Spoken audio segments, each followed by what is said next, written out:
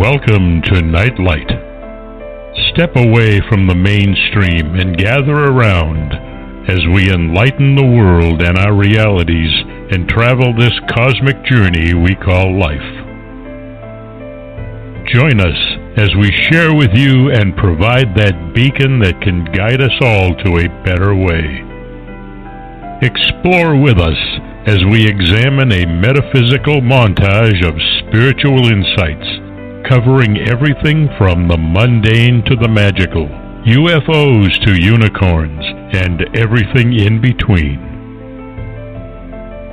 This is a time of awakening, of sharing and evolving, of spreading our wings and soaring on the cosmic breath of creation.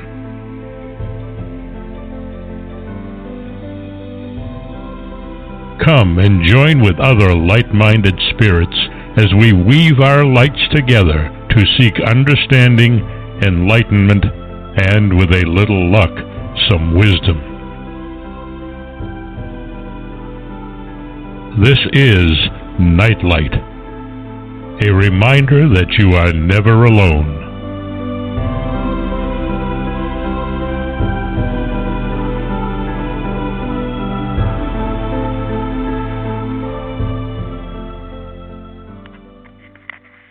Good evening, everybody. Welcome to Nightlight. Thank you for sharing your time with us. I know how precious it is, and we are so honored that you do spend the time to stay with us and listen to us and share with us. I want to first thank Ken Quiethawk for his intro. You can find him on the internet. Just Google Native Storytellers or Ken Quiethawk. He and his wife have amazing videos and discs that they have done with their Native American stories. And it's important that we pay attention to the way that humanity has recorded its history and its cosmology and its myths. So check it out. They're great bedtime stories, far better than Grimm's fairy tales anyhow. So do check it out. I have an amazing lady with me tonight, and she's written an amazing book.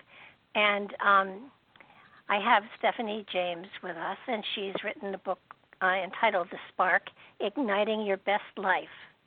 And in it, she shares current research techniques that help readers gain clarity and understanding that help them easily assimilate and integrate the techniques into their own life, beginning with an understanding of how our brains and beliefs can keep us stuck in old habits, as well as ways to transform those beliefs. The Spark takes you on a journey through learning how to rewire thoughts and change your inner dialogue.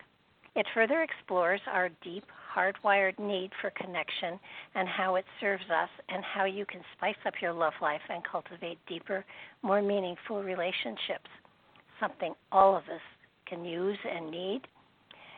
Uniquely equipped for times like these, psychotherapist Stephanie brings 30 years of real-world experience, empowerment, and grit to her clients and her audiences. A graduate of the University of Denver, she shares her training and gifts in her inspirational presentations, as well as in her dynamic radio show and podcast, The Spark with Stephanie James. In a world desperately in need of love, healing, and a clear path forward, she utilizes her expertise, experience, and amazing interviews with today's luminaries to bring the spark to your life. She ignites her own life by being a leader in a local random acts of kindness group, spending time with her 2 daughters, and jumping on the trampoline with her grandsons. You can find her at www.stephaniejames.world. So, without ado, welcome to the show, Stephanie. So glad you could be with me tonight. So wonderful to be here with you. Thank you for having me. Well, your book is, I think, very timely, because during these times of change and these times of transformation and these times of everybody reinventing themselves, which is, I think, what's happening, having a guide as to how to reprogram everything is a very good idea. In my opinion, and when I look at my life, I think every 10 years I have reinvented myself. And, there's a new philosophy, there's a new direction, there's a new kind of work or creativity that I've done. And I'm in my 70s now, late 70s now. And I have found that it's something that's very important when you come to a time of change to make sure you make change instead of trying to put yourself back into old patterns that don't work. So your book is so timely in that it helps people to understand that change is good. It doesn't mean you let go of things. It means you hold on to the best, and then you work on making that which isn't quite the best even better. But first, I think it's important to let people know just what that spark is you're talking about. Yeah, absolutely. When I refer to our spark, to me it truly is our essence.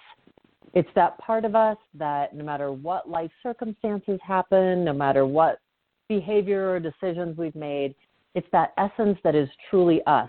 Some people call it the God spark. Some people call it our spirit.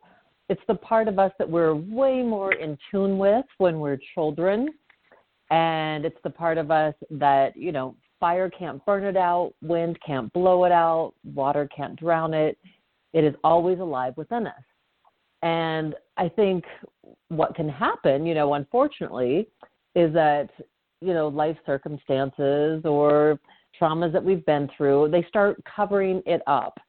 So our work is to excavate that essence that really is the spark that is within us so that we can ignite the things that truly make us feel fulfilled, give our lives meaning and purpose, and help us live with more passion. Absolutely. And I call it the source. It's it's that part of the infinite that travels lifetime to lifetime to lifetime, and it burns brightly. It's just a matter of we tend to cover it up with dogma and things that really, unfortunately, we're taught by parents, by teachers, by religions, by all sorts of other things that pour information into us at a very young age. So today, there's so many people out there that really are at a place of a new beginning. Whether they chose it or not, they're at a place of a new beginning. And a lot of these people feel depressed, and they feel alone, and they feel isolate. And this is a perfect time for your book. It's a perfect time to help people understand that basically they really do create their realities by their perception of it. And it's hard to pull yourself out of a depression. It's hard to pull yourself out of disappointment. But we have the capability of doing that. So how does one start to look for that spark inside of them? Yeah, such a great question, because I know that we've all been challenged in this last year and with everything that's gone on with the pandemic and everything else, and having life situations that a lot of us never had to deal with, like working from home, people being cooped up together, if you will, and not having the same social outlets or being able to see loved ones, and then people dealing with illness. So definitely there was, a lot of depression, angst, anxiety, and it's easy to get stuck. And what's interesting is that one of the first things I think that's important in excavating this spark is figuring out first what's getting in the way. Because oftentimes we don't even realize that we have these subconscious belief systems, and I call them limiting beliefs, that are keeping us from living our lives in a way that would really serve us. And so an example would be if I have a belief that life is really hard because of some situations maybe I experienced as a child, or, something happened to me as a young woman, and I held on to that belief, then it's like I'm creating that over and over again in my life, and I'm wondering why my circumstances aren't changing. But it's like I'm looking at life through that lens. So the very first thing, if we want to clean off our life lens, what we have to do is realize, what are those thoughts that are guiding me? What are the limiting beliefs that are negatively impacting my life? And then once we realize what they are, we can change them. And so I always encourage people, one of the ways we can really start excavating this is write down the different areas in your life. So whether it's physical, fitness and health, maybe it's finances, money and finances, it's relationship, it's spirituality. And we can look at what are the thoughts then, like if I wanted to live a life where I felt in abundance, what is keeping me from that? And I know there was this gentleman that I had worked with, and when he was looking at his limiting beliefs, he was able to trace them back to a father who had said to him, people that are rich are crooks, and people that are wealthy are unhappy. So he actually had this unconscious program like, gosh, I don't want to be wealthy. That sounds terrible. Oh, gosh. And it was like by realizing that was one of the limiting beliefs he had, he was able to change then. The second part of this formula I work with people on is not just identifying the limiting beliefs, but going on then to look at, okay, once I know what my limiting belief is, what do I want to believe instead? And not only that, so if I want to say I live in abundance, then I also am going to follow it up with action steps. So I always have people come up with the affirmation once they identify the limiting belief, and then come up with 2 action steps. So for me, in that situation, I would say, I follow a budget and spend wisely.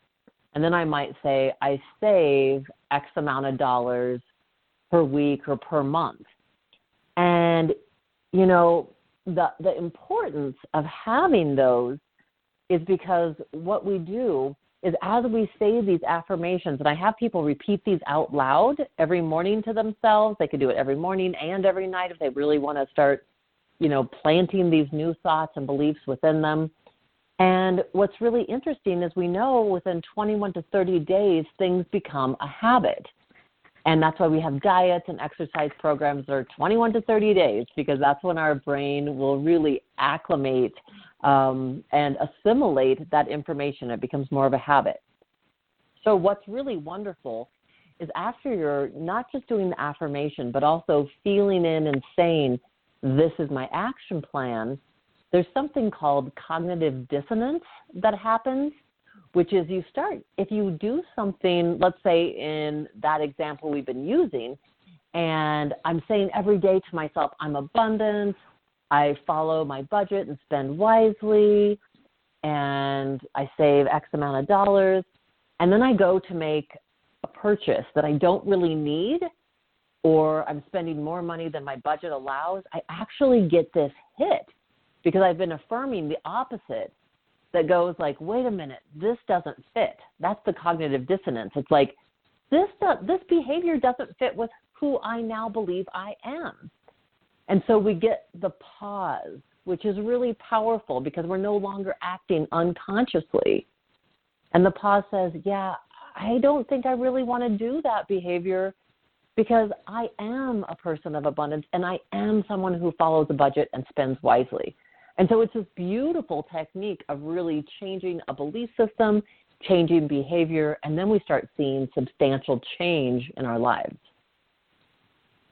Are our limits always of this lifetime, or sometimes do they come from lifetimes past? I imagine they could come from lifetimes past without, knowing it. I mean, I imagine if you did some regressive therapy or worked with someone who did past life regression, you could have a better idea of what those might be. What I've found in my work with individuals, with my coaching clients and my therapy clients, when we identify first what's limiting us in this life, I think that just really opens up the door for creating the life that you want now. And I'm imagining, like with your question, if we want to fine-tune it even more so, that we could work with someone who does the past life regressions, and that might help us to even more so. It's almost like I always think of myself as like a conduit. Like I want to be as clear of a conduit as possible for what I call the divine. Some people might call the universe or spirit, their higher power. But I want to be as clear of a conduit as possible. So I want to continue to clear out whatever that is, whether it's this life, whether it's past life, whatever, if it's emotional, behavioral, mental. I want to continue just to be that clear conduit. So I want to be open to whatever's coming up in this moment and being able to hold that and look at that and not beat myself up for whatever comes up, whether it's a thought or a feeling that might not feel, we have these shadow emotions we don't always love to embrace. And there's so much wisdom, as you know, as we look at that, and we stop and really look at, hey, what's here? What do I need to learn from this? And, with people today, too, I mean, this process is wonderful, and it does work, and the journaling does work. And, I think one of the things that gets in the way of the fact that it works is that it's so easy, people think it probably doesn't work. And you do have to commit yourself to a month, 2 months, 3 months, whatever, in order to, as you said, rewire our brains, because it's absolutely possible to rewire the brain. There are people that have lost half their brains, and it is rewired so they still have all of their modalities, so that it's absolutely possible to change your perspective. And once you change your perspective, you're on your way. There's a commercial on TV. I think it's for an antidepressant, actually, where everybody walks around with a smiley face, a little paddle. And I think that's what a lot of people are doing today. And if you approach the day, if you approach life as a whole, as a happy, I forget what practice it was, but it was every day and every way I'm getting better and better. If you put on a smile every day, if you greet every person you see with a friendly face, it starts to come back at you. It's a matter if you put joy and happiness out there. And sometimes even if you don't feel it, because you begin to feel it once you keep putting it out there, it does help to shift and change how other people interact with you. But that's finding where the spark is. Now, fanning it into not a blaze. A blaze would be nice, but let's fan it into a little bit. You don't want people blazing out all over the place here. But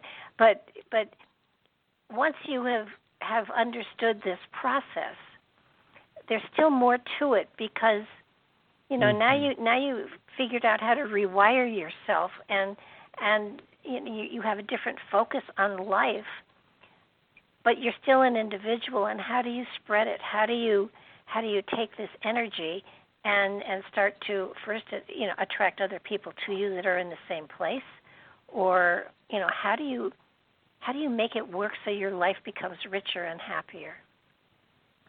Great question. I think one of the things that's important, and I think you and I have talked about this in some of our other conversations, is that we never get to the point of arrival.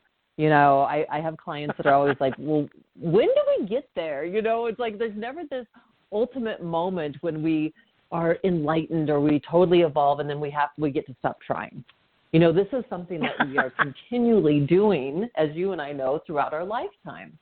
Oh, yeah. Right? So it's something that we just continue to practice. So one of the things that I think helps to continue to keep, the sparks ignited, what continues to help us light up, is having a morning routine. And, I talk about this in my book, the importance of having, I call it the bookends to my day. So it's what I do first thing in the morning and what I do last night before I go to bed. And it's for all of us. What we do during those times matter. And one of the reasons is, like, right when we're waking up and right when we're going to sleep, we're in theta brainwave state. And that's when we're really able to input things. You think about our first 7 years of life, that's really when we were in this theta brainwave state.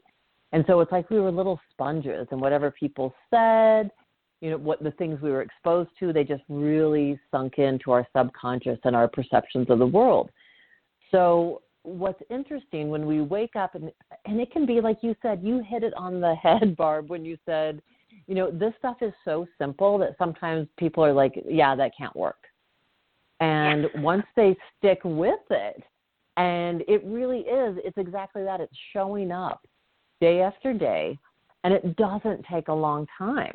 I mean, that's what's exciting is, I tell people, start with a 30-minute morning routine where you wake up in the morning. Let's say you do 10 minutes of exercise, 10 minutes of meditation, and 10 minutes of writing out your gratitudes. You might do the mindset we were just talking about, where you're doing your affirmations, your action plan. And then you've started the day already primed with this totally different lens you're looking at life through. And so that's one of the ways you can already start. I mean, and when we get in that place of gratitude, we know that's one of the highest vibrating emotions we can have. It's got one of the highest frequencies. They're actually, as you know, in science, they're able to measure this now. So even if you wrote down 3 things, and they could be simplistic. It could be, thank you that I have a warm bed that I just got out of. I'm so thankful that I have clean water to drink. They don't have to be, what we call in my family, the big boom booms. They could be these simple little things that we're really thankful for. And so then the flip side of it is, at the end of the day, the importance of really putting into our minds, what is it that we want to have marinating in our subconscious for the next 7, 8, 9 hours? We don't want to be listening to the news. We don't want to be watching a horror movie or, something. Some people like these crime shows on TV. We need something that is really positive, soothing to our system, that really is giving us, it's like it's feeding our souls. And Wayne Dyer has a wonderful offering on YouTube, which is like 5 minutes before you go to sleep, and he discusses exactly this. And the thing that I encourage people to do is to find some kind of stationary object. It could be, for me, forever, it was this orange rock that was just smooth and it fit perfectly. It was perfect shape of the palm of my hand that a girlfriend had given me from the creek outside of her home in Arkansas. And she knew it was my favorite color, orange, so I would set it at my nightstand, and it was just that physical reminder that I wanted to do this every night. And then holding on to that rock for muscle memory and saying, what was the best thing that happened today? And bringing that up in my mind, really closing my eyes, repicturing it, and then making it even more powerful, bringing all of my senses into the memory. So what did I see? What did I hear? What did I smell? If there was a taste connected, and what was I touching at that moment? So bringing up whatever that moment was, the best part of the day, and this really being powerful for 2 reasons. Number one, we know that what we focus on expands. And when we hold up something positive in our mind is going to be more likely the next day to start focusing on noticing more things like that. And if you know about the reticular activating system of our brain, that's what it does. It's the part of our brain that notices things. So that if let's say we buy a new car and we're like, I've got the coolest orange car that nobody else has, and then the next day we're seeing that orange car everywhere, in the next couple of weeks. And it's not that there was a sale on those cars. We just start noticing it because that's our experience. And so the same thing is true for us. We want to start programming our mind to notice that which we want to focus on. So it's the positive stuff. Okay, so noticing the best thing that happened today, it's positive for that. And it's also positive because whatever we hold up in our mind experiences as happening now. We think in pictures. So that's why if I am worried about something in the future, it's not happening now, but physiologically I experience the anxiety. I get the rush of adrenaline and cortisol. Same thing is true if I'm ruminating and upset about the past. It is not happening in this moment, but I'm experiencing it as happening now when I'm thinking about it. So the lovely, powerful thing is we can also cause ourselves to feel really good by focusing on what we want to think about, what we want to marinate on, and to bring it up and just hold it in awareness. And we'll start having those same chemicals, those same feel-good chemicals being released in our bodies. And so it's like you get to re-experience it again. So it's a double win. I love that technique. Oh, absolutely. I know. I recommend that people do the gratitude journals. I do it a little differently. I tell them that before they go to bed at night, they have to write down 2 things that they're grateful for. And and here's where the difference goes. They can't repeat themselves ever. Oh, wow. So that eventually they get to a place where their higher consciousness, the spirit within, starts to give them information about things they're grateful for that they hadn't thought of. They literally begin to they run out of, oh, it's a pretty day, and I have good friends, and, I didn't get COVID, and, all of that stuff. But I tell them, I said, as long as you keep this gratitude journal, you may not repeat yourself. It forces you to find other things that you are grateful for. And you can't go to bed till you have 2. Mm-hmm. Oh, that's great. That is so great, Barbara. And, one of the things I do with couples as well when I've done couple therapy is I have them, before they go to bed, tell each other 3 things unique to that day that they appreciated about each other. And again, this is one of those ways that you want to be focusing on what it is that you want to see more of. And so once you start noticing the things you appreciate about your partner, those things are going to increase. Instead of, we can be with someone for a while and that critical voice and the critic can come out. And I've had so many couples that are like, yeah, I just don't think they even notice these positive things about me anymore. So intentionally focusing on that. And it's like, oh my gosh, I appreciated that you warmed up my coffee for me today. Or that was so sweet of you that you tucked that extra snack, in my bag today for work. Or thank you for picking up the laundry. I mean, there's all these little things that could be thankful. Thank you for the beautiful hug.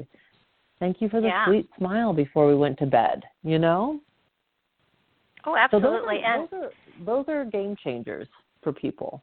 Sure, absolutely. And I loved you had 2 things with couples that I just loved.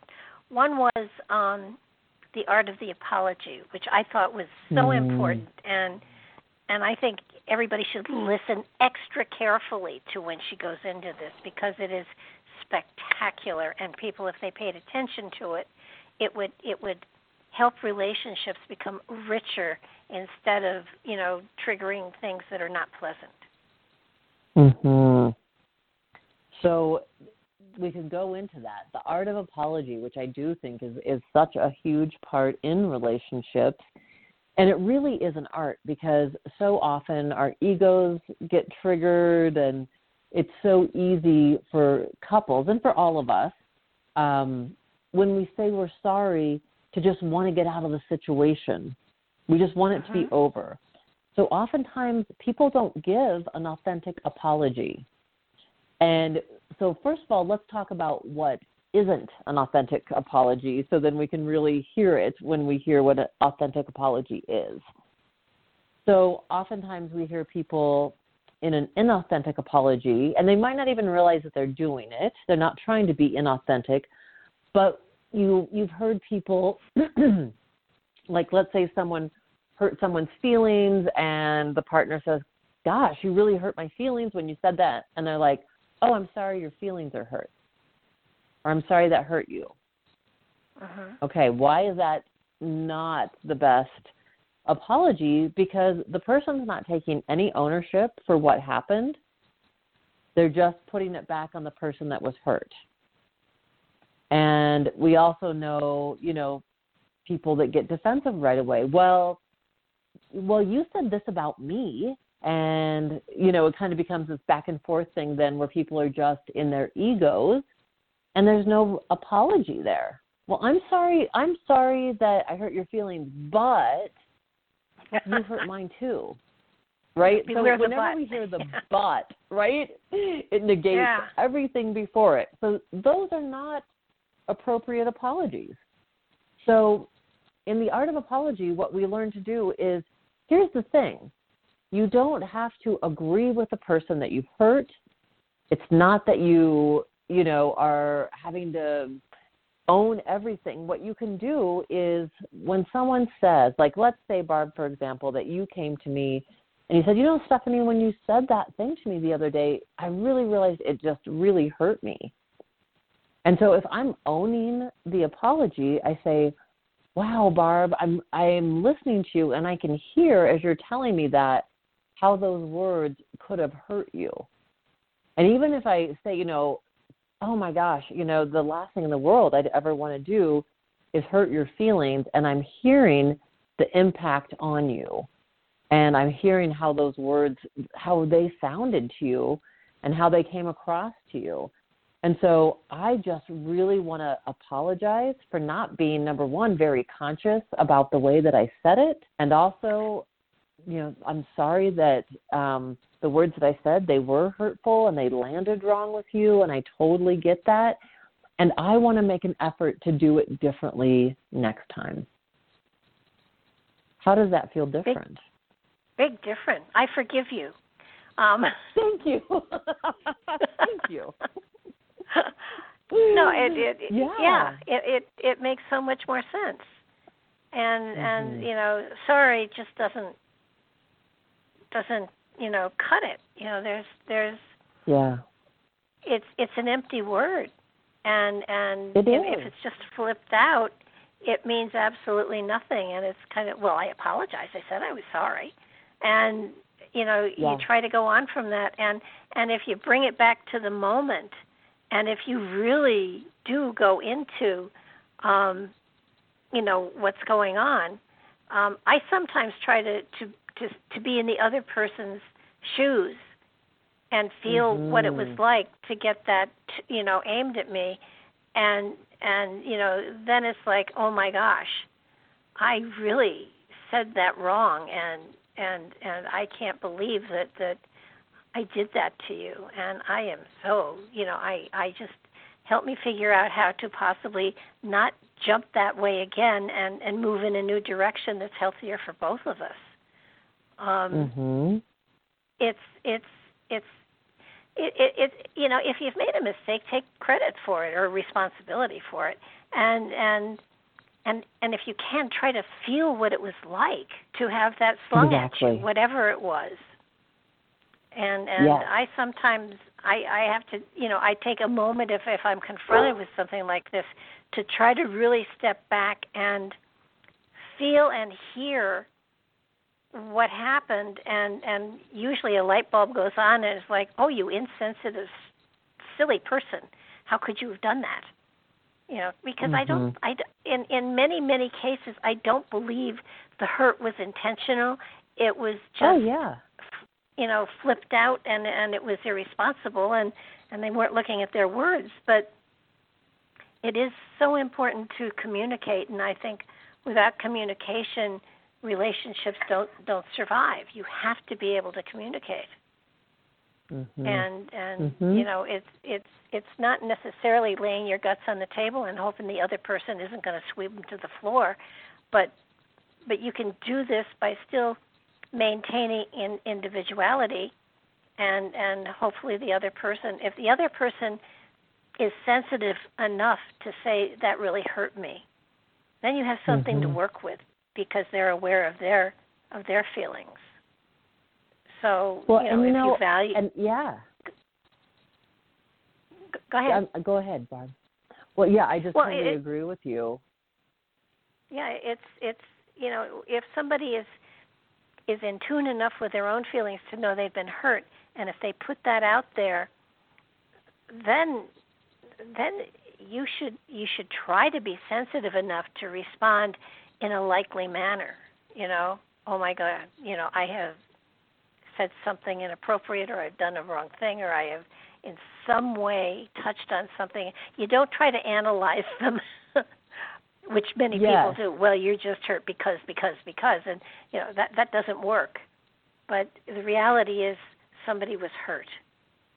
And if you can at all help that hurt to go away or be made lesser, then that's your job. You have uttered words or done things that upset someone, and you don't want. And if this is more likely than not somebody that you love, and you just don't want to do that to somebody you love.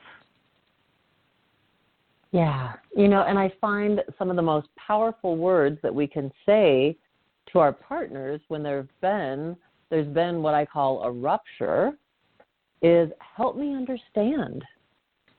Help me understand what your experience was. Help me understand what that was like for you. And to really show up in that curious and open-hearted way, because then we've just opened the door so that person can really express what's going on with them. Yeah. And, that's how we move closer to one another. That's how we build intimacy with one another. Absolutely. And it's so important. And I think sometimes when people are trying to debate, things, I always say, just sit back and if I have a couple, and say, okay, is this something you want or is this something you need? And need always trumps want. Because there's a difference here. If somebody wants something, it doesn't mean it's crucial to their survival or their balance within themselves. So that if they just want it because they want it. But if something is really a need for somebody, if they really need to do or say something is really a struggle for them, and they need to do it, then want has to step back and say, okay, I support you, and then we'll work on my wanting. But it's so simple, because if you can get people to go right down to what is at the crux of what the argument is, whether it's buying a car or not, whether it is having, making dinner or going out. I mean, it's and you can't cheat on it. You have to, I need to do this. It has to be a real, genuine need. And if there is a genuine need there, it does trump the want. Mm-hmm. And, that does go back and forth, too, so that, but when you get to the bottom line of that, if two people are willing to sit and get right to the very crux of what's going on, I have found that always the one that has the want is a little embarrassed because it seems a little selfish when the other one is really needing something to do for their own survival on an emotional level. So, interesting. Yeah, really interesting. I like the way that you framed that. And, when I do couples work, one of the biggest things that I teach couples the very first session is how to do what I call open-hearted communication. And what that involves is, we say, if someone, let's say that there's a rupture, and just like this just follows what we've been talking about. Say someone's feelings were hurt or something got triggered in an argument, then the important thing is if someone wants to resolve it, I say if we have a rupture, we need to make a repair. And if you think about a relationship like a water pipe, if there's a rupture, we can't just ignore it, because then the water, the love, the relationship continues to leak out. We want to make sure that there's a repair done so all the water, all the love, all the communication, connection flows smoothly. And so when we do open-hearted communication, first of all, I said, the person that wants to have the conversation, what's important is to ask your partner, I'd really like to connect with you. Is this a good time to connect?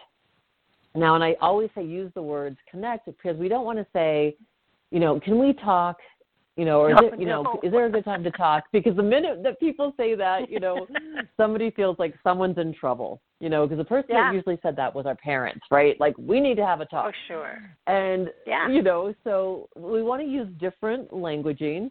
And so to say, I really want to connect with you. And you could even say about the situation today, is this a good time to connect? And we want to ask that because we want our partners to show up emotionally for us and be able to be present. And if they're stressed or they've had a rough day or they're just not in that place, they're not going to be able to grant us that kind of presence and connection that we're really desiring. And so I also say with couples that if someone's asking that or putting out that request, that the person that it's being asked of, if they can't meet that need right then, to give their partner a time within the next 24 hours that they can do that. Like if they come home from work and they're like, right now I'm just exhausted, I need a couple hours to decompress, let's talk after dinner. Let's connect after dinner. But just to give them a time so that the person that's requesting it doesn't feel abandoned. And then once there's a time set up that both people agree, if we're coming together to do this connection, which we know, we've said, okay, if we're going to do this, we're going to connect, instead of we're going to talk time, then we know it means egos are left at the door. And what we've both agreed to do is drop out of our heads and into our hearts, where the goal of this conversation is about understanding and connection and not about who's right or wrong. So it's a really different way of holding the conversation.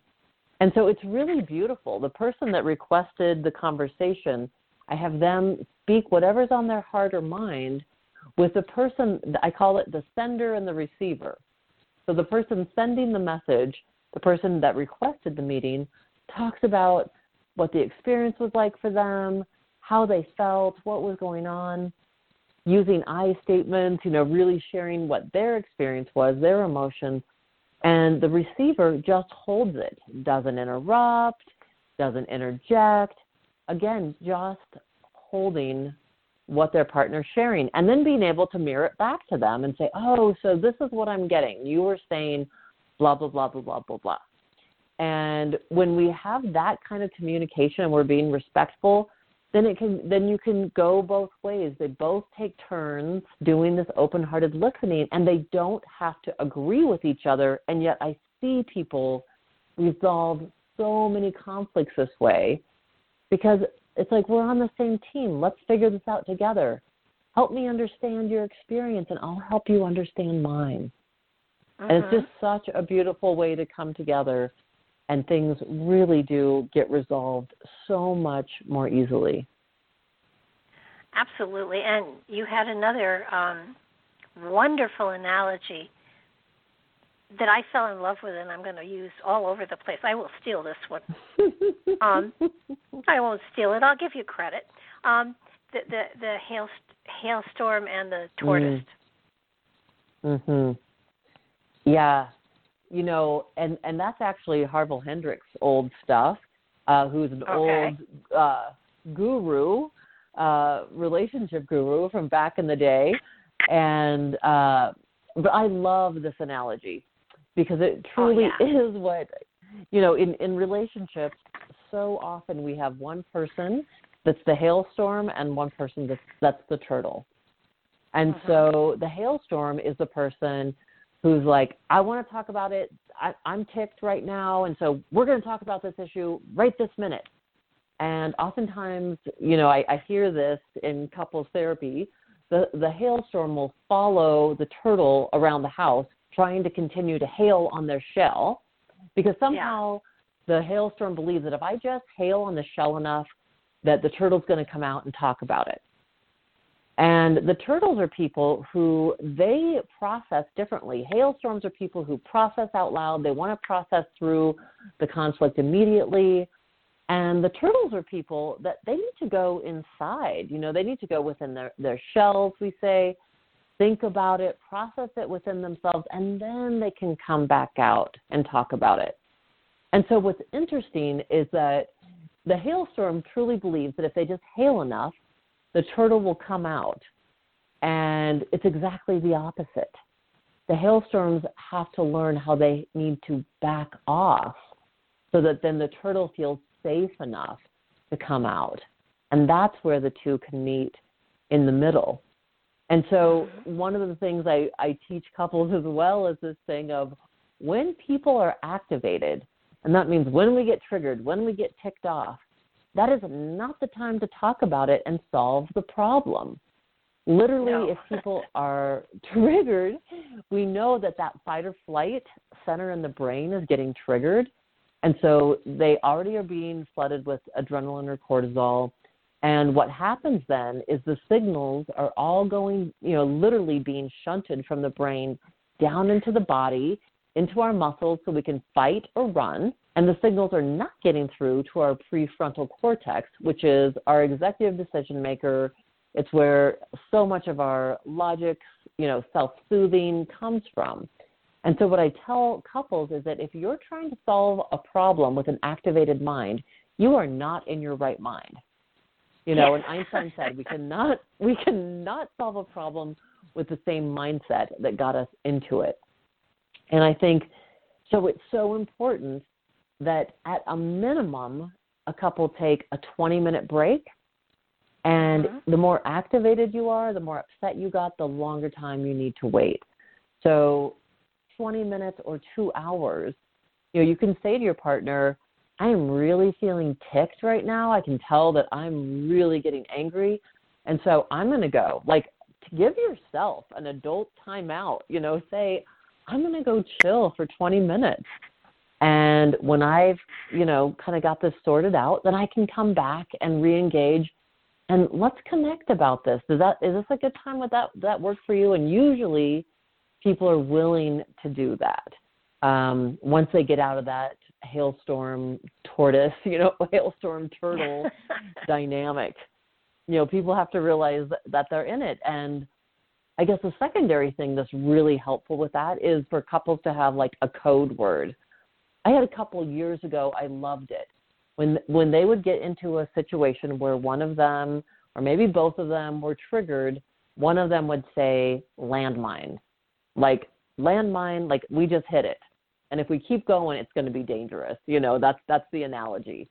So all they had to do was say that one word, and they knew that meant, okay, let's take a time out. And then one of them could say, let's check in an hour and see where we're at.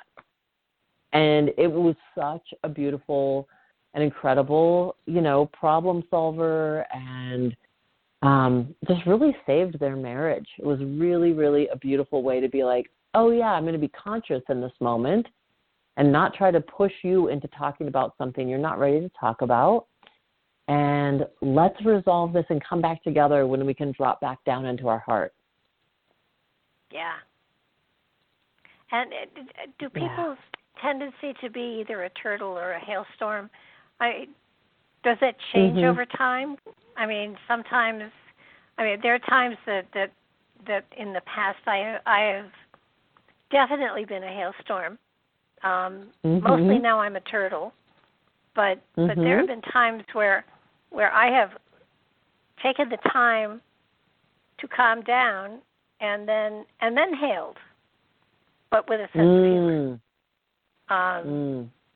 I had a situation with my son just recently, whom I adore and who is a fabulous person, and he stepped out of line a little bit, and at first it upset me greatly, and then I thought how funny it was that a 52-year-old man was trying to tell his 77-year-old mother how to live her life.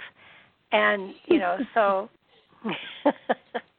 I hailed with a sense of humor. He ended up falling on the floor laughing, but the problem was solved. But I think though it's a wonderful practice if people just take the time to call, have a code word or to say, okay, this is so highly charged. Let's take a break. Let's get a Diet Coke, or let's go for a walk, or let's, I don't like sleeping on something like this because nobody can sleep when something's really crazy. But Right. because then you start arguing in your head, and that doesn't work either. So, Right.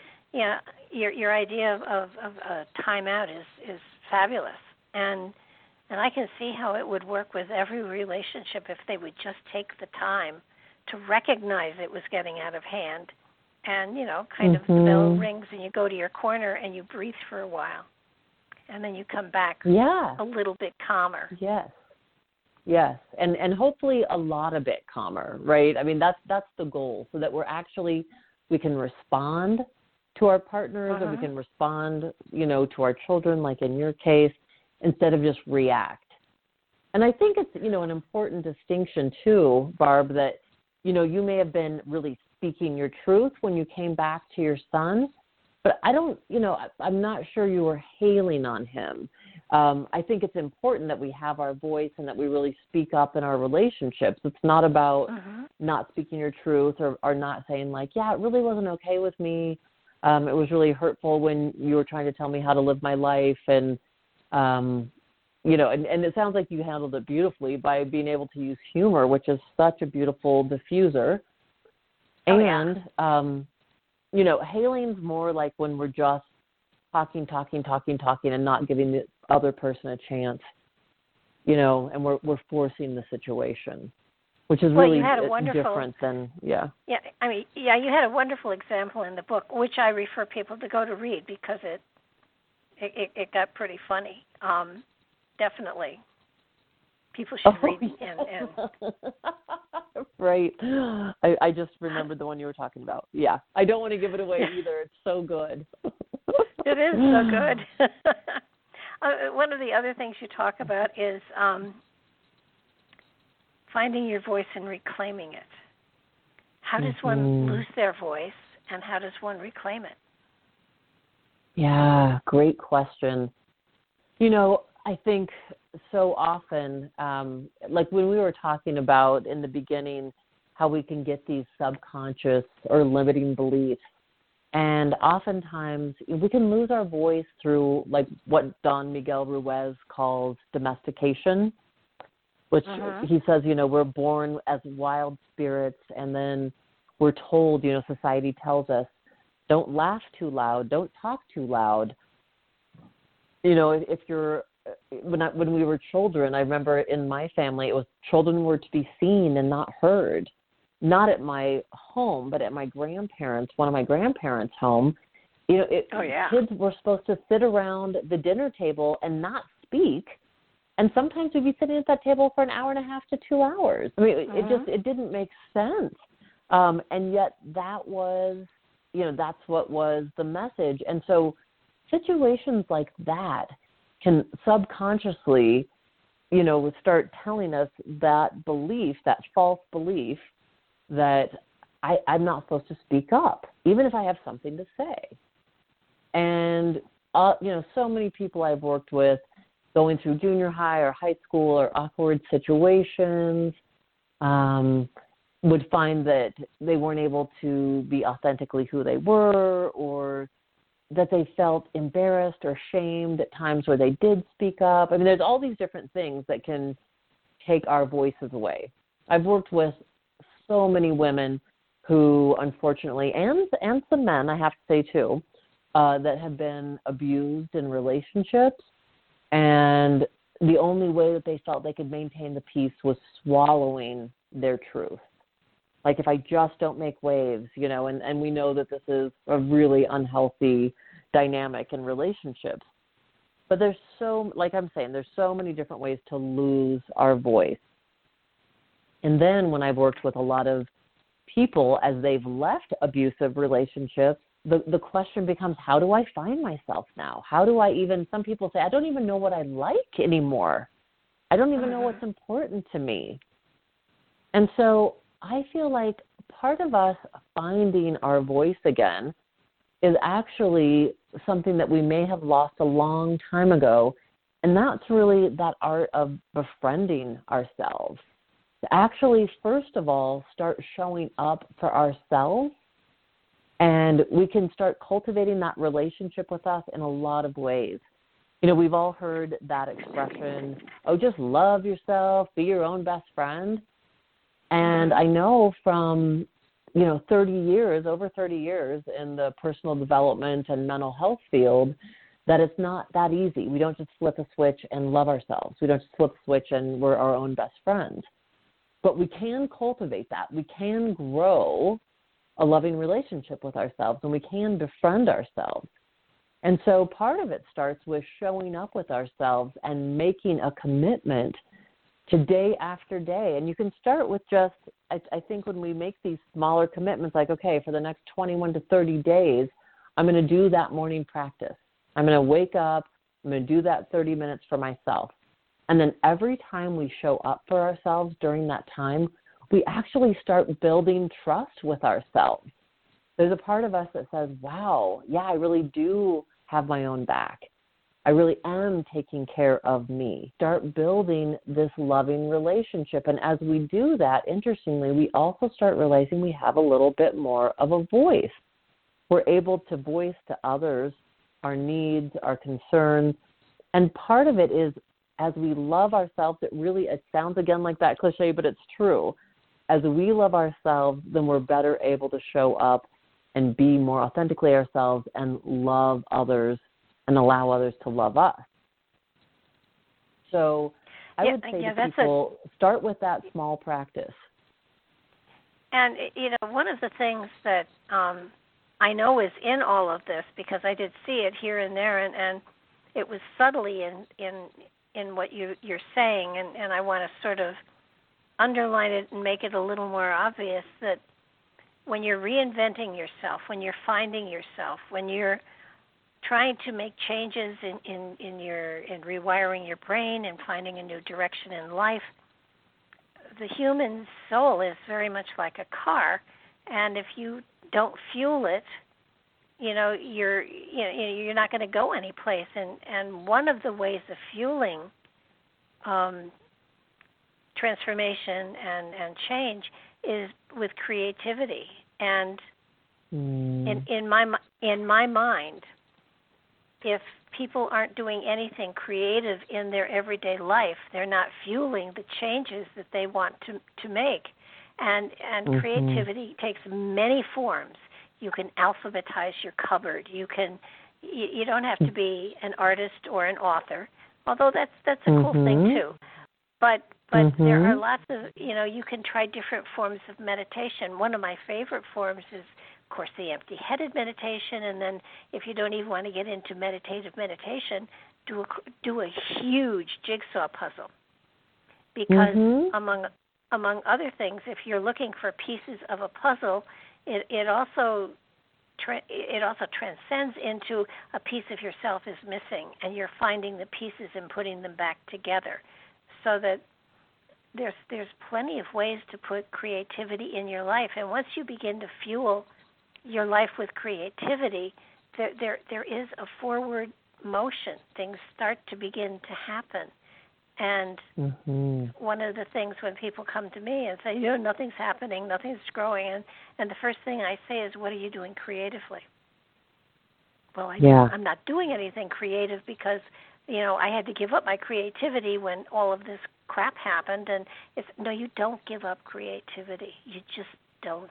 Plant a garden, write letters to friends. There are so many ways of being creative, and the more creative you are and the more you incorporate that into your life, the more power you have to utilize these other tools, in my opinion. Yes, no, I agree. And that's one of the things that I invite people to really think about also when we talk about these morning practices. There's something called the 3 C's, and it's a way to start your morning where you start with these 3 questions. The first one being, how can I, now I'm hooked on the create because that's one of them. So the first one is, how do I take care of myself today? And the way that we do that, we're looking at, how can I take care of myself nutritionally, exercise, heart, mind, body, spirit. The second C being, how can I connect today? because we're interdependent beings. We need one another. We need connection. And so really being mindful and intentional about how we are going to connect with others each day is really vital. And the third C being, just what you brought up, how can I be creative today? And just like you said, I tell my clients that as well, is that you don't have to be an artist, you don't have to be a writer, a painter. You can actually be creative. You could create a song list of your favorite top 10 songs that make you feel happy, or 10 of your all-time favorite songs that energize you. You could actually, one of the ways that we could be creative is by just doing something differently. So if you always walk a certain way, when you walk your dog, take a different route. It carves new neural pathways in your mind. It doesn't take a lot to create novelty and to be creative. And I have some adults that love adult coloring books. They love doing something like that, again, it's simplistic, and it puts us in flow. It puts us in this altered state where our mind is more relaxed, our body's more relaxed, and it really does serve us. One of the fun things that I tell people to do, you're not going to do it every day, but if you go out to eat, if restaurants ever open again, eat the meal backwards. Start with dessert. Oh, fun. And go all the way through to salad or whatever. Mm-hmm. And then you actually have more room for another dessert. So, I mean, it just changes everything. It disrupts a rhythm that was a habit, and it creates something else that's fun, and everybody looks at you like you're crazy. And, you just sit there and you giggle through the whole thing. So, I mean, that's perfect. You don't have to spend a lot of money to do this, and frankly, you don't have to spend any money to be creative. If you do it without money, that's even more creative. So I just think that we're at a point in time here where all of us have the opportunity to really move in new directions, and again, it's reinventing yourself, and that's what all of us are doing because of everything that's going on in the world, and it's such an exciting time. I would even say I had a workshop once of people that I was working with, and it was a workshop on getting to know yourself. And I created I think I created a group of alcoholics actually by doing it. But the initial workshop was I took the directions for the DVR, and I put them at the top of pages, where to put it, how to connect it, how to take care of it, all of the different directions that were on the pages. And I basically said to them, this book that you're about to write is your owner's manual, because everybody kind of sticks to where they were in their 20s, and it doesn't apply to the 30s, 40s, 50s, 60s, 70s, and 80s. So what environment is best for you? What kind of foods are good for you that you like? What kind of beverages do you like? What kind of environment? What kind of TV shows? What kind of movies? What kind of books? And I think I had 100 questions. And so this group of ladies had such a great time with it when they all went back to Florida. They kept writing me and saying, we need another 100 questions. We need 100 questions. And I finally said, what are you doing? And they said, well, first of all, because one of the questions were, please pardon the tad of cruelty, this kind of gift will get you laid, this kind of gift will put you on the sofa for a week. And, just good common sense things, so they got to know themselves and each other. And what they would do is work on each question, then they'd share what they had written, and if it was BS, the person was sent back to do something that was authentic. But basically their husbands were using the books. These are my favorite colors. These are the kind of gifts I like to get. These are, the kind of books I like, the kind of, on and on and on. So after a year, I had given them about 600 questions, and I found out they were having a lovely time with them, but they were sitting with bottles of wine, having a lovely afternoon, writing the answers to these things.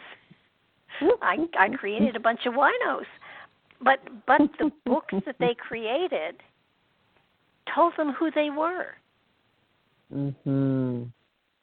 And I love that. Someday I'll do the workshop again, but not with wine. But they're still at it for all I know. But it was a wonderful way for people to understand. Like for instance, when I was in my 20s, my dream house was a big mansion with lots of bedrooms and lots of space and lots of everything. And when my son and my daughter, they didn't get a mansion, but they got a large house. And when I took a look at it, my only thought was, I don't want to have to clean that sucker. So my taste had changed. But a part of me hadn't realized that. I no longer wanted that. But when, what is my ideal home? What is my ideal home like? What are the things I want in my home? It goes on and on and on. It gets very meticulous. But when you're starting to have to write answers to these questions, and one of my favorite ones, was, if you catch me doing this, call a shrink because I've lost my mind. For me that would be bungee jumping. There are a whole bunch of things, And I remember at one point I had gone with somebody to a football game outside in the snow in an open-air stadium. And I sat there and I turned around and I looked and I suddenly said to the people I was with, this is not where I need to be. I'm taking a cab. I'm going home. I'll meet you for dinner later. And because that was one of the things, if you catch me doing this, call the shrink. And I had just sort of gone along with the crowd, and I realized, wait a minute, this isn't me now. I didn't even care who played. So, I was just with the group because I was with the group, but that's not where I needed to be. So, defining yourself, writing things down that are poignant to the moment help you to identify who you are becoming. And it's always a good thing, but it's always good to be aware of who you're becoming because, you're going to go in different directions. You're going to have different philosophies, hopefully. And that's what's happening with people today. It's, they suddenly are standing in the middle of a room someplace saying, who am I and where am I going and what am I doing? And, oh, my gosh, I thought my life was flowing beautifully, but now it's come to a screeching halt and I have to restart it. And how do you jumpstart it? And your book is wonderful for that. Oh, thank you. Yeah, I used to have a sign in my kitchen that said, it's never too late to live happily ever after. And I really believe that. I think that, we can reinvent ourselves at any time and at any age. And, we don't have to wait to go through this midlife reevaluation. People used to call it the midlife crisis. I think that at any time we can really look at what's working in my life, what's not, and then really evaluating, what do I want to bring into my life? And how can I start? Number one, I can visualize it. I can do things that help really bring it more into fruition by just taking a step towards it. And that's one of the things that I love, and I believe I wrote about it in my book. One of my dear friends and mentors, Larry Bloom, who was a psychology professor here at CSU and family friend, I've known him since I was 13. He was the first guest that I had on my podcast. He was my natural first guest. And one of the things he shared that I loved, and we talked about people igniting the spark within them. And he said, for him, he encourages people to just think about what you've always wanted to do and try that. For him, he wanted to play blues harmonica. He'd always wanted to play blues harmonica. And then in his 50s, he decided, okay, I'm going to take lessons. I'm going to commit to 6 months and just really go for it, which he did. And then what I love about this story is 6 months later, he realized, yeah, I'll never be able to play blues harmonica, you know. It was just not his thing. And what I loved about his story is that even though it wasn't his gig, it wasn't his thing, he loved just doing the lessons. He loved practicing. You know, it was really fun for him to explore himself in a new way. So it's like, you know, when people are trying new things, there's no risk. It's like if you don't like it or you end up not being good at it, okay, that's all right. You can, you know, you've explored it. At least you've explored it to see, is this a fit for me? Is this something that expands my sense of self? Does this open up new doorways or new dimensions of me? So it's really exciting to just allow yourself to do that. And so there's something that I don't like lately about the words, you know, bucket list, like your bucket list, like I'm going to do this before I die. I like, you know, coming up with life lists, you know, like these are the lists that I'm going to help myself feel more fully alive with, you know, like with these things on this list, I'm going to explore being alive. And so whatever that would be, you know, and it's one of the ways that we can brainstorm this stuff is coming up with a list. I have people write, what are 25 things I want to do? What are 25 things I want to be? And 25 things I want to have. And the have thing doesn't have to be material by any means. It can be. But sometimes, you know, what we want to have is a peace of mind. What we want to have, you know, is close friendships. Or one of the things I want to have, we might say, is more love in our lives. I mean, those are the things that we can really put down on that list. And those things help us start defining, you know, number one, what's important to me? What do I want to do? And helping us to grow and expand into who we want to be. So it's really a win-win. And like you said, I mean, yes, it's helpful to define ourselves and to know that definition keeps evolving and keeps changing. Oh, yeah. I mean, well, you inspired me because when I hit the harmonica story, I have always said, I want to play the piano. I've always wanted to play the piano. Never, I mean, I don't have room for piano here, but I have room for a keyboard. And, you know, I think one of the things that eventually within the next 6 months, I'm gonna seriously sit down and, you know, start to try to learn to play the piano, because it's always been in the back of my head. I feel like my fingers know how to play, but I mean, I've sat at the piano. My fingers definitely at this point do not know how to play, but it felt like they wanted to learn, and I feel like, you know, I may have done it in a past life. So the harmonica story absolutely got to me. Yes, I'm going to try to do it with the piano. I'll give it 6 months to a year. If it doesn't work out, I'll give the keyboard to somebody who can, you know, really do something with it. But it was a reminder to me that I've always said that I'm not dead yet, so I can still, you know, take the lessons and do whatever it is and see if I can pull something out of the ashes of my thoughts over the last 50 years that I really want to be able to play Christmas carols. Yeah.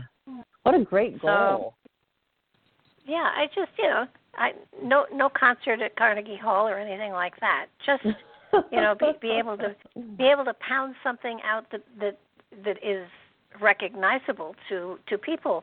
And you know, when you were talking about, you know, what you wanted to have in your life and stuff like that, one of the main things, almost everybody that I have come in contact with, you know, whether it's through working with them as a client or just, you know, chatting on the phone or whatever, they all want to attract love, and they aren't quite sure how to do it. And you know, we talked earlier about it before we were on the air, and I think love is something that everyone wants in their life. and I think it's a need in life as well. But how do you attract a person who is going to be a positive addition to your reality? How do you and how do you determine, what you're looking for? I think that's really important, and everybody today is looking for love, usually in the wrong places. Well, I think, and so such important questions. I do think that one of the things that I have clients of mine do that is actually fun and they enjoy doing it is I say to them, imagine that you are putting out a catalog order to God. We used to have Sears catalog when I was a kid, and we'd circle all the things we wanted for Christmas. So it's like that. It's like you write down all the attributes, all the different things, whether it's lifestyle, it can be age, activities, interests, all those different things, physical attributes, whatever it is, you write down everything on the list. So first of all, you start, kind of honing in on, this is what's really important to me. And then I think, secondly, it circles back to what we were talking about earlier with truly learning how to befriend yourself. And this is important because, I think when we show up in relationship and when it's like, and if we're truly looking for love, if we're looking for someone else to make us feel happy or to make us feel whole and complete, it's harder, I think, to find that because we're not feeling whole and complete within ourselves. And so that's the kind of relationship where we get into a relationship with somebody, there might be all these sparks at first, and then once those sparks fade away, there's going to be a time when that person's not making you happy because that's just real life. Another person can't fulfill you. So if you've cultivated that relationship with you and you love you and you're showing up for you, your first love affair has to be with yourself. That's the right place to look for love. Once you really tap into that and you can tap into, one of my techniques I have to share first about that I've taken from my meditation teachers and expanded is this wonderful exercise where you imagine that you go into your heart center and that you begin by just really loving the parts of yourself that are really easy to love, that are already lovable about you. And that might be the part of you that is really kind. It might be the part of you that's really a good friend. Maybe it's the way that, you are friendly, it's, you greet people, or maybe you're an animal lover, the way you love nature, and you go in and you really focus on that feeling of love and loving those parts of you. And then the secondary way that I've expanded that is by imagining then that the divine is coming through, or spirit, or the universe, whatever you want to call it, is coming through, and it's helping you then to expand that sense of love and opening yourself up to the possibilities of growing in love with the other parts of yourself that maybe you don't yet love yet. And you're just saying to yourself, I'm open to the possibility of growing in love with me. So I really do believe that these are like essential parts when we're saying that we're looking for love. And another thing, so many times I have people in my office that are saying, I'm having repeat relationships. I keep attracting the same person into my life. And it's not a good one. It's not a good fit. And, I say that we have this unconscious honing beacon. And it really is. It's this subconscious honing beacon that it's like it lights up when we meet someone that's a match for us that matches all these unconscious things. And the way to making it conscious is really to go through this exercise where this is Harville Hendrix stuff, where he said the image that we have of who our partner should be is really what the Greek called an imago. An imago is just a Greek word for image, and how Harville uses it is this collective unconscious that we have from the positive and negative attributes of our caretakers, from the worst times in our life, repeating frustrations, and then the best times of our life, what our unmet childhood needs were. And then there's a way, and I love doing these exercises with my coaching clients as well, to start unearthing these things so that you start becoming conscious of, oh my gosh, these are the ways that I have been programmed. These are the ways that my honing device has been programmed. And so if, let's say for an example, that, I had a caretaker who was always gone and always traveling and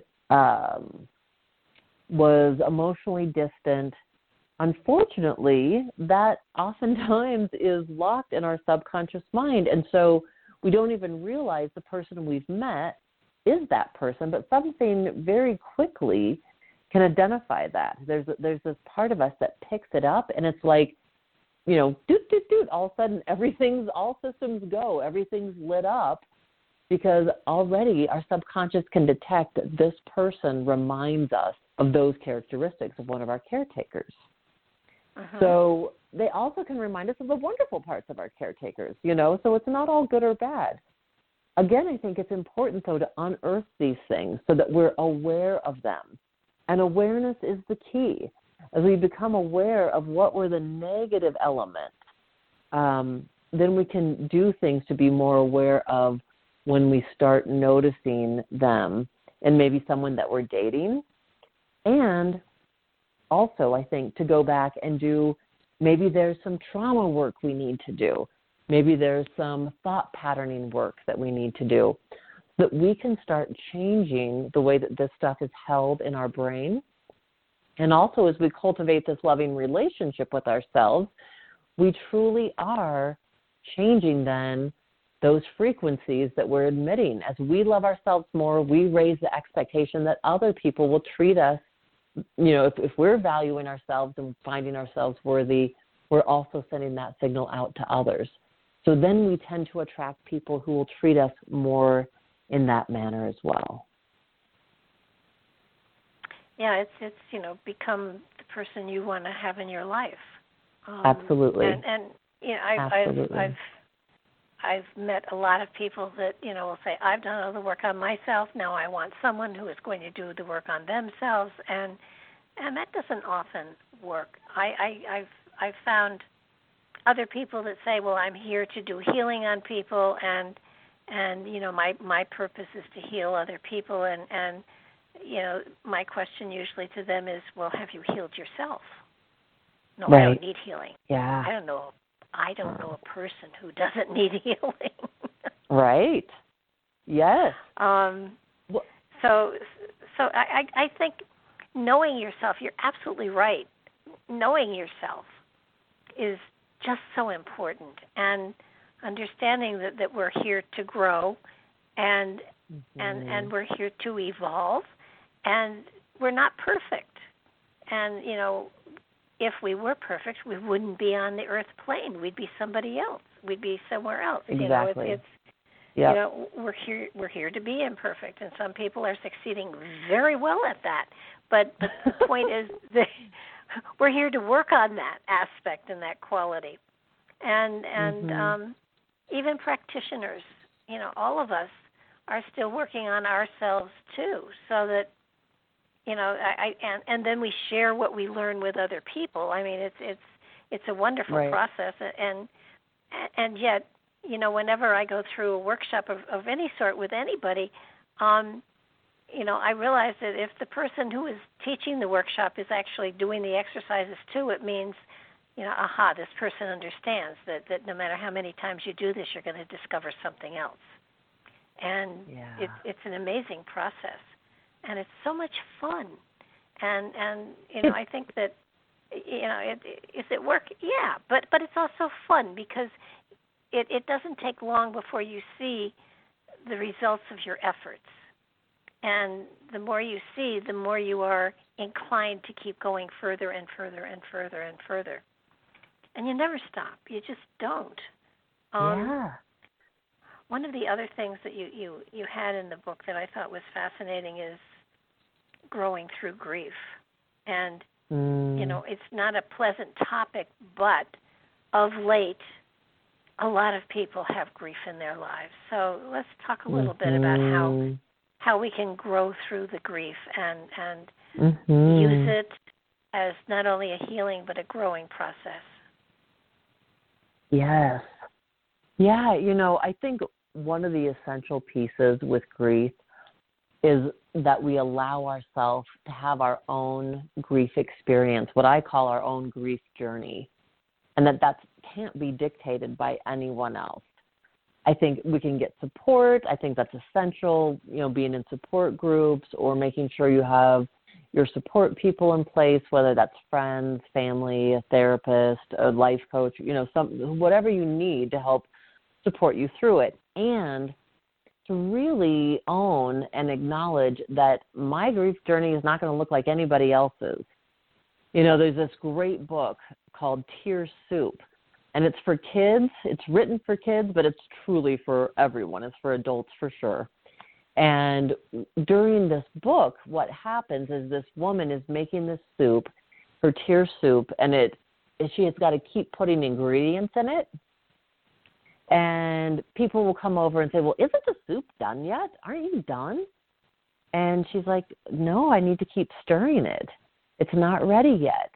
And people, would stop being her friend or not understand why she didn't want to go places.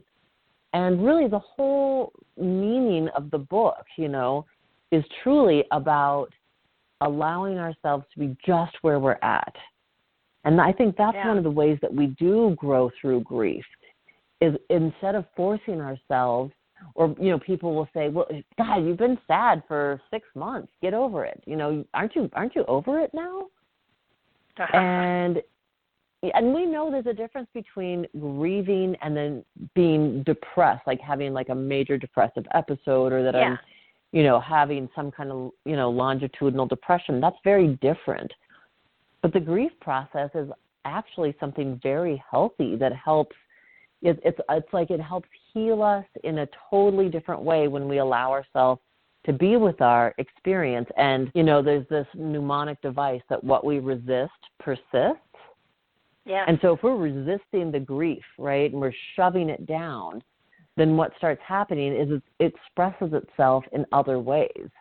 And it can become disease in our bodies, as we shove it down. And so I think that's one of the most important things with grief, is being able to acknowledge it, owning your own journey, and then expressing to others, when you can, what it is that you need or want from them.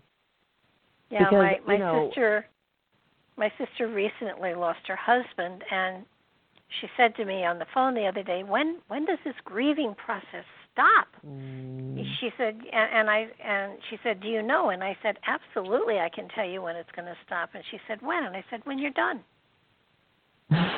Right. Yeah, that's exactly take as long it. as you need, Mm-hmm. And I think she's working through it, so I don't think she's sinking into depression or anything like that. But so many people, they have that thing, don't do anything for a year after a spouse passes or you get divorced or whatever. And that's a good guideline, but that doesn't mean that things are over then. Sometimes that tidal wave of emotion will come hitting you 10 and 15 years later, and it's just something else that you work through when it happens. But grief is a child labor when you birth a child is very painful, but it's over with and you have something precious. Grief when you lose a husband or a job or whatever is a painful process, but if you handle it appropriately, you birth a new part of yourself when the whole thing is over that will be precious to you. So that no matter how painful it is, that pain is birthing a new part of yourself. Exactly. That's so beautiful. Yes. And I think that's exactly it. And parts that we can't know and that will never be birthed, as you are saying, if we don't allow ourselves the full process, and that it's not a linear process. It's one that bends in and over and through on itself, and it doesn't just go through these 5 stages and then we're done. No. So I think that's really important, that you said, like, sometimes it will show up in a different layer 15 years later, of course. Oh, yeah. The waves of grief, and I said to my sister, cry it out, because you're watering seeds that are going to grow. So cry. It's okay to cry. Cry it out. Yeah. And yes. And it's sort of like, okay, you're toxing yourself when you do that. It's a healthy thing to do it. Try not to do it in public if you can help it. But I mean, when I lost it, but sometimes we do. Oh, it was really not funny, but it was cute. I had a number of I've always had pets, and I lost two or three of them within a short period of time, and I was absolutely showered with that beautiful Rainbow Bridge poem. And I had my mail I had a mailbox at the time, and I would go and I would open my mail, and I would burst into tears. And people would say, "What's wrong? What's wrong?" And I would, show them and say, I lost my pet. And I got the people in the post office crying so often they won't let me open my mail there anymore. Oh. No, I did it quite often. It was, but it was just, I kept getting so many of those cards, and that it made me cry constantly. And it still does. It's like pomp and circumstance. You play pomp and circumstance, and I tear up. But grief is, it's a good signal to you. It's a signal that it's time to release something. Yeah. So don't try to shove it down and deny it. Experience it and go through it. And it's like labor pains. There's no way you can avoid them. So you might as well flow with them. Yeah. And to let people know when you need people with you and when you need that time alone, and to know that it's okay, whatever it is that you really need to take care of your heart and soul. And, as we were talking about, really allowing ourselves to have emotions and, what we resist persists, it reminded me of this Rumi poem that I want to share with you and the listeners, because to me it's one of these beautiful, timeless poems. Rumi was this 13th century Sufi poet, and his poem, The Guest House, to me, it just perfectly exemplifies how important it is for us to have our emotional experience, whatever it is, and to really give ourselves permission to allow whatever is there to be there, and not be like, oh, I can't be angry, or I can't be sad, I shouldn't be, feeling whatever's there. So if you'll give me this one moment to share this with you. Oh, sure. The poem is called The Guest House. This being human is a guest house. Every morning, a new arrival, a joy, a depression, a meanness. Some momentary awareness comes as an unexpected visitor. Welcome and entertain them all, even if they are a crowd of sorrows who violently sweep your house empty of its furniture. Still, treat each guest honorably. He may be clearing you out for some new delight. The shame, the malice. Meet them at the door laughing and invite them in. Be grateful for whatever comes, because each has been sent as a guide from beyond. Absolutely.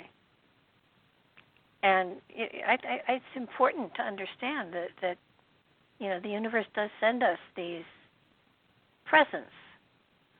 Some of them are unique, but we get the presents, and if we sit with it and understand the symbology connected to it, it helps to enrich our life and make everything more joyful. And joy is such an important part of this whole process, and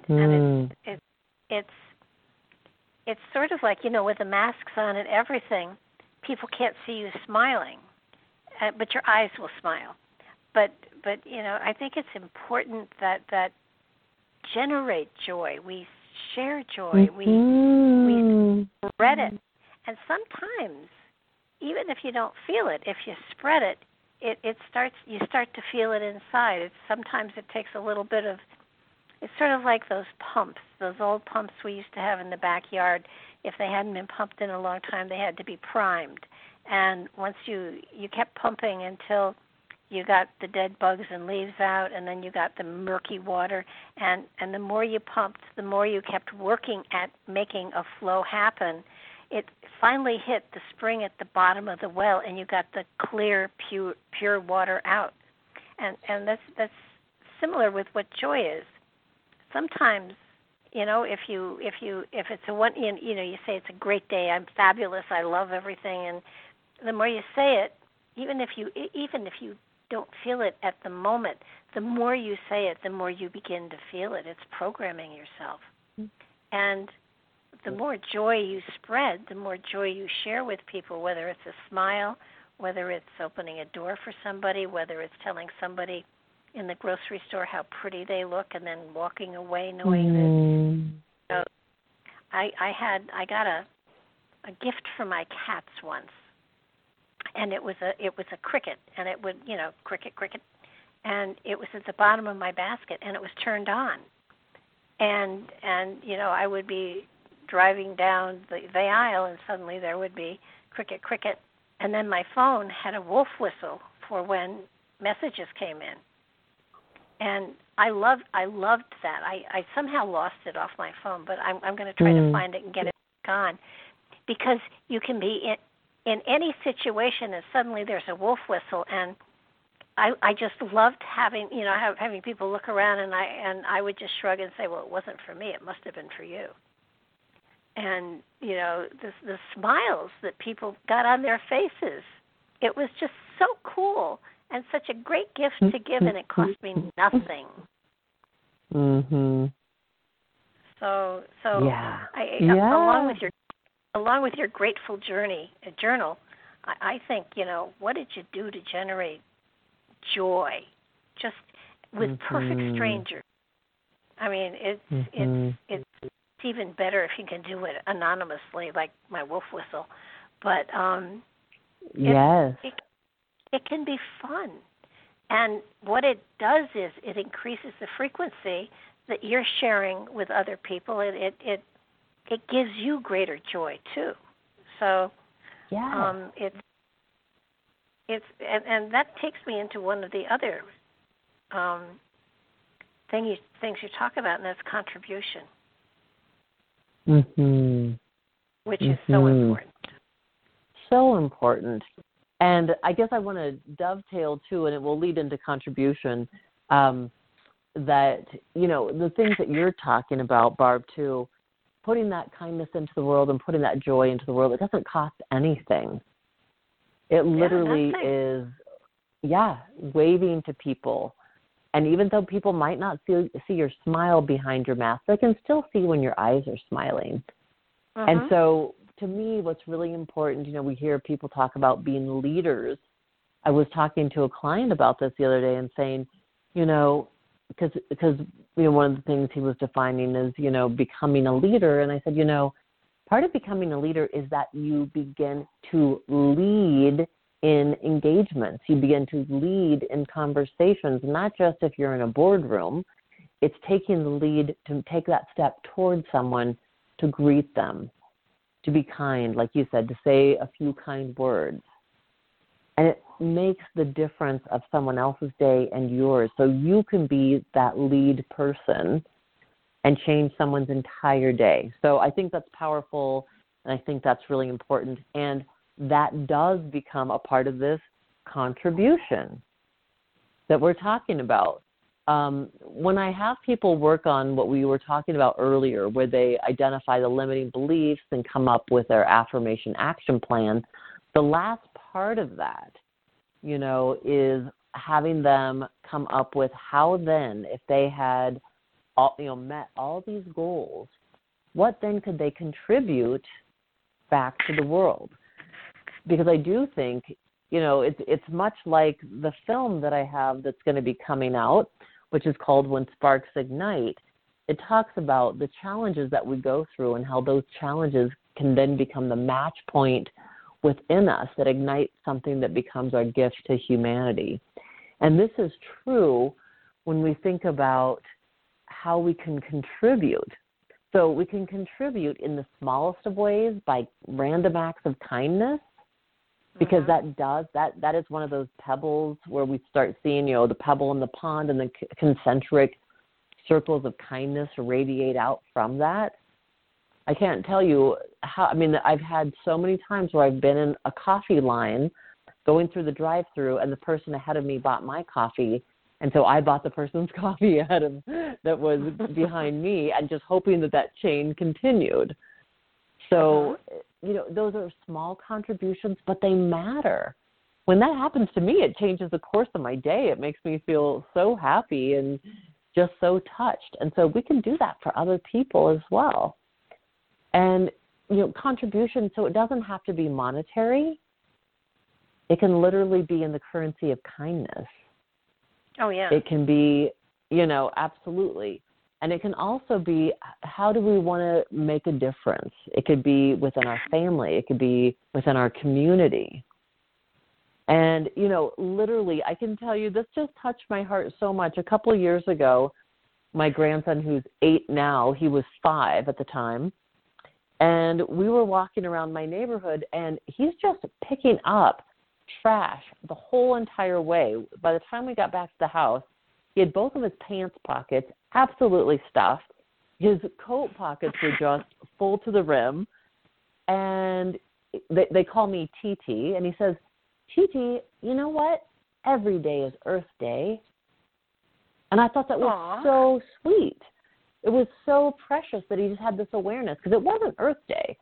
But he must have learned that in kindergarten, that they had Earth Day. And so he thought that's what he wanted to do every day, is pick up trash as he saw it. And I just thought, wow, what a beautiful contribution to have that loving, open heart.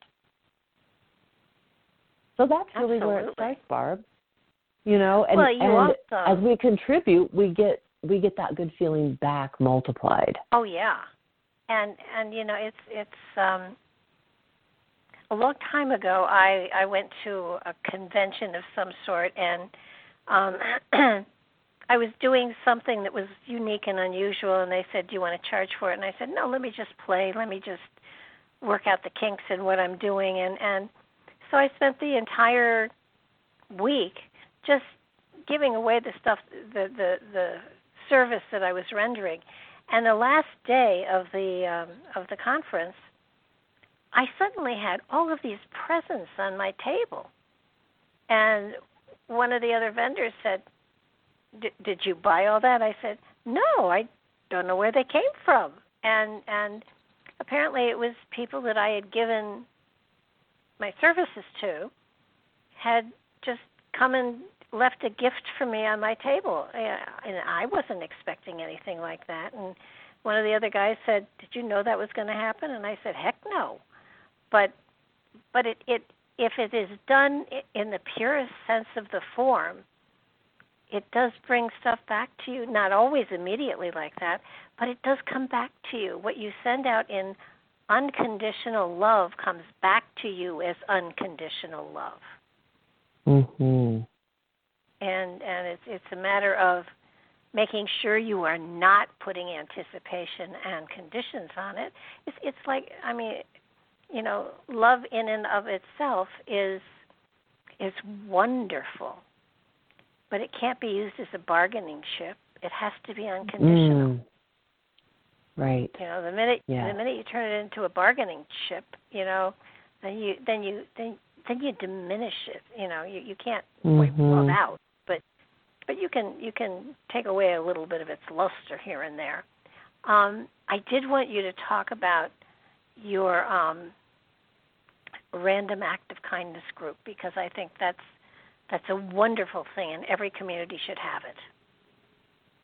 Yeah, and that group has really evolved. But what was beautiful, I'm actually now have expanded, and that group is a different group, which is more of a mastermind group looking at how to contribute on a global level.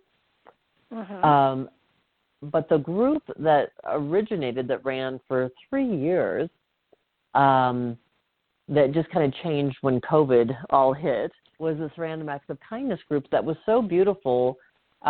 We had 12 women in it to begin with, and every woman in there took turns facilitating the meeting. And so they would bring different activities where we were truly growing together, really some soul-searching or heart-opening activities, whether it was meditation and journaling and really amazing group questions. It was just a phenomenal time of growth. And then one of the special parts of the meeting is that everyone brought $20 every session or every group meeting. And that's, it's not a lot. It wasn't a large amount of money. But what was beautiful is whoever was facilitating the meeting, they got to decide then what charity that we would send the money to that month. And they would come and speak to the group about it. Uh-huh. And so it really became, and we could donate it anonymously. There were some really beautiful ways of gifting people throughout the community. One of them was when it was my month for the Random Acts of Kindness, it was for actually a couple that I'd had on my radio show. And actually the title, ironically, of that show was Growing Through Grief, because they had lost their 19-year-old daughter to a single car accident because she wasn't wearing her seatbelt. Oh, wow. And out of their grief, out of their extreme experience, had come up with this organization, this nonprofit called Alexa's Hugs, which were these bands that people could put on their seatbelt as reminders to buckle up. And while it was, it might sound simplistic, they have taken that all over the world. They've done all these school assemblies all over the nation and just helped raise awareness of safety and car safety. And so we gave the money to them to help spread their message. One month we gave it to a gentleman who had just lost his 32-year-old wife and was trying to cope with 2 young children by himself. It became just a beautiful way of gifting people in the community. And also just such a wonderful reminder of how we can do those random acts of kindness on a daily basis. They can be as simple as letting somebody in on traffic, letting somebody in the coffee line in front of you. And like we talked about, they can be these very simplistic greetings or gestures or a comment. And the ripple effect is beautiful and huge and so worthy. So I feel like those kind of groups are groups that we're going to see popping up more and more as a way that we can continue to work. I think we have to work on how do we focus on what we have most alike instead of the divisiveness that's been so much a part of our modern culture right now. So how do we create more cohesiveness? How do we create more connection? And contribution is one of the beautiful ways that we do just that. Oh yeah, and like you said, it's fun. I mean, if you're in a gloomy place and if it's a gloomy day, it's the way you pull yourself out of it is making people smile, and it's so easy. It is just, it's unbelievable, and it changes the way you approach people. The more you work with this whole process, it's just phenomenal, and I think it creates a greater genuineness in you as a person when you realize that when you put a smile on somebody's face, you have achieved something amazing. It's and you don't have to say anything, really. It's just it changes their day, and it brightens them, and that reflects back on you so that you are ready to, raring to go to create another smile because it feels so good. And it's sort of like, just how bright can I get today? It's fun. It makes and today there's not a lot of fun out there, but you can create it. You can make it happen, and you can spread it. And as you said, like the ripples, ripples can become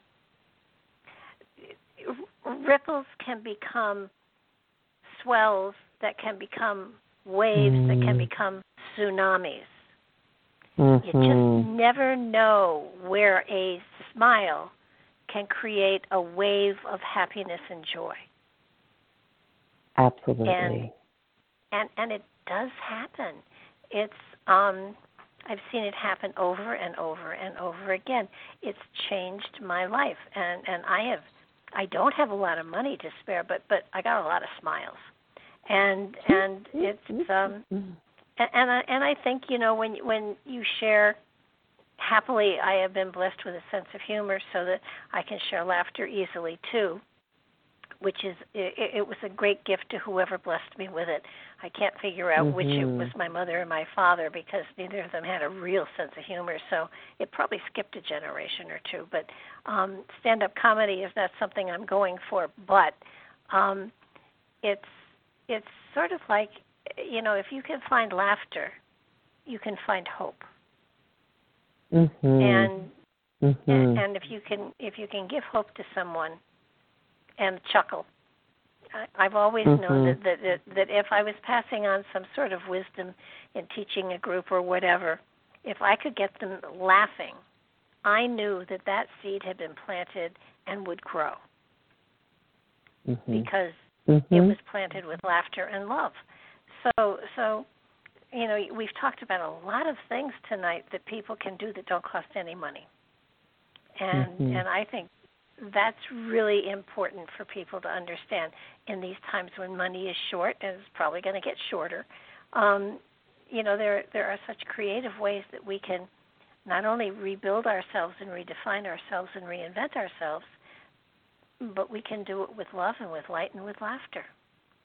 And certainly that's what your book says, and it helps people understand that even in times of grief, even in times of sadness, there's an element of growth that is going on that's really important that you experience, and the universe never gives you more than you can handle.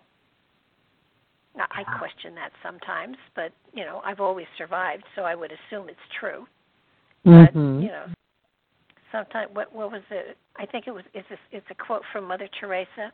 I know that God never gives me more than I can handle. I just wish He didn't have such confidence in me. That's great. Yeah, exactly. Well, and to speak to your thing of, creating more joy and more happiness in our lives, and we've given so many ideas of things that are free.